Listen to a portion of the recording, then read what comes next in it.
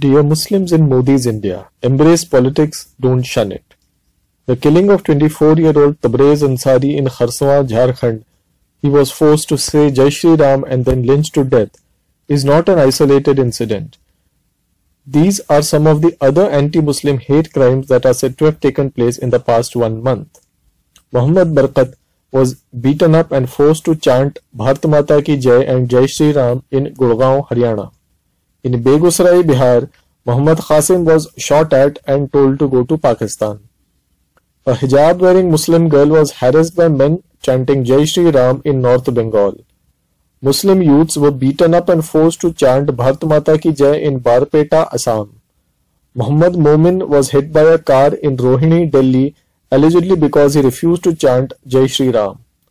According to Muhammad Asif Khan, who has been documenting hate crimes against minorities and Dalits, such incidents have increased in frequency after Prime Minister Narendra Modi began his second term in office.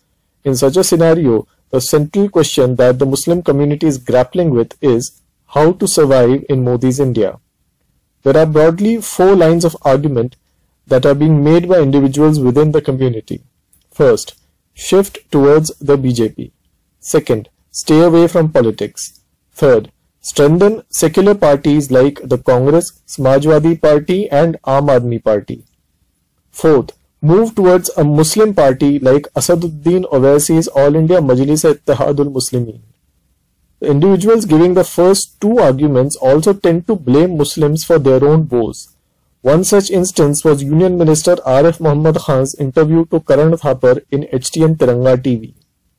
Seeds of the problem are within the community, Arif Muhammad Khan said. In the interview, he denied that Muslims are feeling insecure in India. He even denied that there's anything like a minority in India. A similar argument was made by Firoz Bhakt Ahmed, Chancellor of the Maulana Azad National Urdu University, in an article in the Indian Express. And I quote, "If Muslims have voted for the Congress for 6 decades, they must in the next election vote en bloc for the BJP and see the change. The message of the recent mandate for the Muslim community is to distance itself from the rabble-rousing leaders like Asaduddin Owaisi and Azam Khan. This will pave the way for them to enter the political mainstream." Quote close. In another piece that generated a lot of debate on social media, the writer Sania Ahmed urged Muslims to take steps like stop stealing electricity, stop your sons from zipping around on bikes without wearing helmets, and start throwing garbage in bins. She claimed that these steps can help make things slightly better, if not perfect, for the community. The fundamental problem with these arguments is the premise that the plight of Muslims today is somehow their own fault, that if they stay away from politics or start wearing helmets, their plight will improve. It ignores the systematic majoritarian oppression that the community is being subjected to. When BJP MPs in the Lok Sabha heckle Owaisi and Trinamool Congress MPs shouting Jai Shri Ram and Bharat Mata Ki Jai, aren't they encouraging Hindutva goons to do the same to minorities on the ground?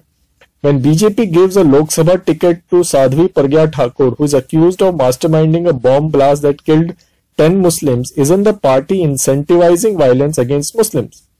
In such circumstances, how can anyone in his or her right senses suggest that Muslims should en masse vote for the BJP? Such attacks are the result of widespread propaganda being carried out among the Hindu community that the mere existence of Muslims is a threat to them. When a community's existence itself is considered a threat, no amount of avoiding politics or invisibilizing oneself in the public sphere is going to solve the community's problems. In that sense, the problem doesn't lie with Muslims in the first place. What should Muslims do? However, there is one weakness in the community that is contributing to the present state of affairs. The weakness isn't too much politics but too little politics. There appears to be a fear of politics among the Muslims of North India. This could be due to 3 historical reasons. First, when the British were discriminating against Muslims in the 19th century, Sir Syed Ahmad Khan urged the community to stay away from politics and focus on education and economic advancement. Even today, this remains a key blueprint for the community in times of crisis, and many influential Muslims cite this as a solution to its current problems. Second, Muslims in North India have somewhat unfairly been carrying the burden of the partition with the belief that it was solely the result of assertion by Muhammad Ali Jinnah and the Muslim League. Third, when the Deobandi ulama led by Hussain Ahmad Madani threw their lot with the Congress and opposed Jinnah in the run-up to independence, it was based on an understanding that Muslims would stay away from identity politics while the new Indian state would give the community space in the realm of personal law. All three sentiments have contributed to North Indian Muslims' antipathy to active community-oriented politics. They are important but not entirely relevant in the present context. Yes, as Sir Syed said, Muslims must concentrate on education, but politics need not necessarily be seen as being in opposition to educational advancement of Muslims. In fact, the two go together. And personal law is an important aspect, no doubt. But even to protect personal law, Muslims need political mobilization. This was quite evident in the last Lok Sabha when the only parties who were actively resisting the Modi government's allegedly draconian triple talaq bill were the AIMIM and a few regional parties. Is a Muslim party the only solution? There are two communities in India who have successfully proven that political empowerment is the key to social and economic advancement: Dalits and Sikhs. Muslims don't have a party of the scale of BSP or Shiromani Akali Dal. The two oldest Muslim parties, AIMIM and Indian Union Muslim League, have their own area of influence in Telangana and Maharashtra for AIMIM and Kerala for the IUML. It is not surprising that these also happen to be regions where Muslims have done better educationally as well as economically. But Dalits and Sikhs have shown that political empowerment isn't just about having one's own parties, but having a power equation of equality with all political parties.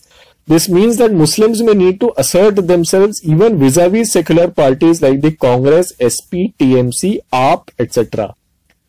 The community needs to organize itself and exert pressure on these parties with a set of demands like taking a stand on hate crimes, or acting swiftly if such cases take place in the states ruled by them. There can be a similar set of demands on the social and economic concerns of Muslims as well. The key point is that Muslims' power equation with secular parties needs to change. These parties must not be allowed to remain complacent in the belief that Muslims will tactically vote for us anyway to defeat the BJP. Self-pride, not self-loathing. To know where one is headed, sometimes it helps to remember one's roots. Islam has a very old and very special history in India. Islam reached India during the life of Prophet Muhammad, may peace be upon him. The first documented Muslim to reach India was Malik Dinar, an Islamic preacher from Basra.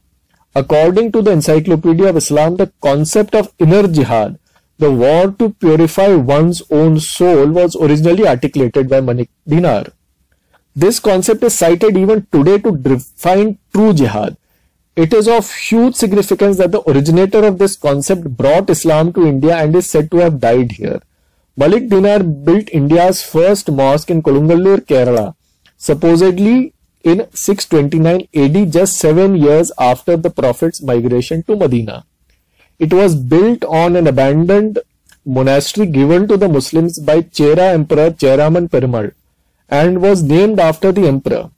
Cheraman Perumal is said to have been deeply sensitive towards the message of Islam. There are several legends regarding the emperor, and according to one of them, he left for Arabia where he met the Prophet and eventually died there.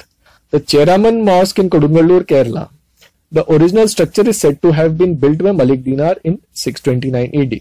The story of Malik Dinar and Cheraman Perumal is important for India's Muslims even today. It shows that the story of Islam in India began out of mutual respect between a Muslim scholar and a Hindu ruler. There was an equal give and take of ideas and neither side was indebted to the other.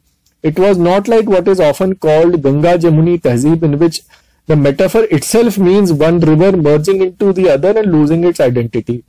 Being Muslim in today's India doesn't mean self-loathing, self-blame, losing one's identity or having a relationship of servility towards the powers that be. It means having pride in one's identity as Muslims and as citizens of this country.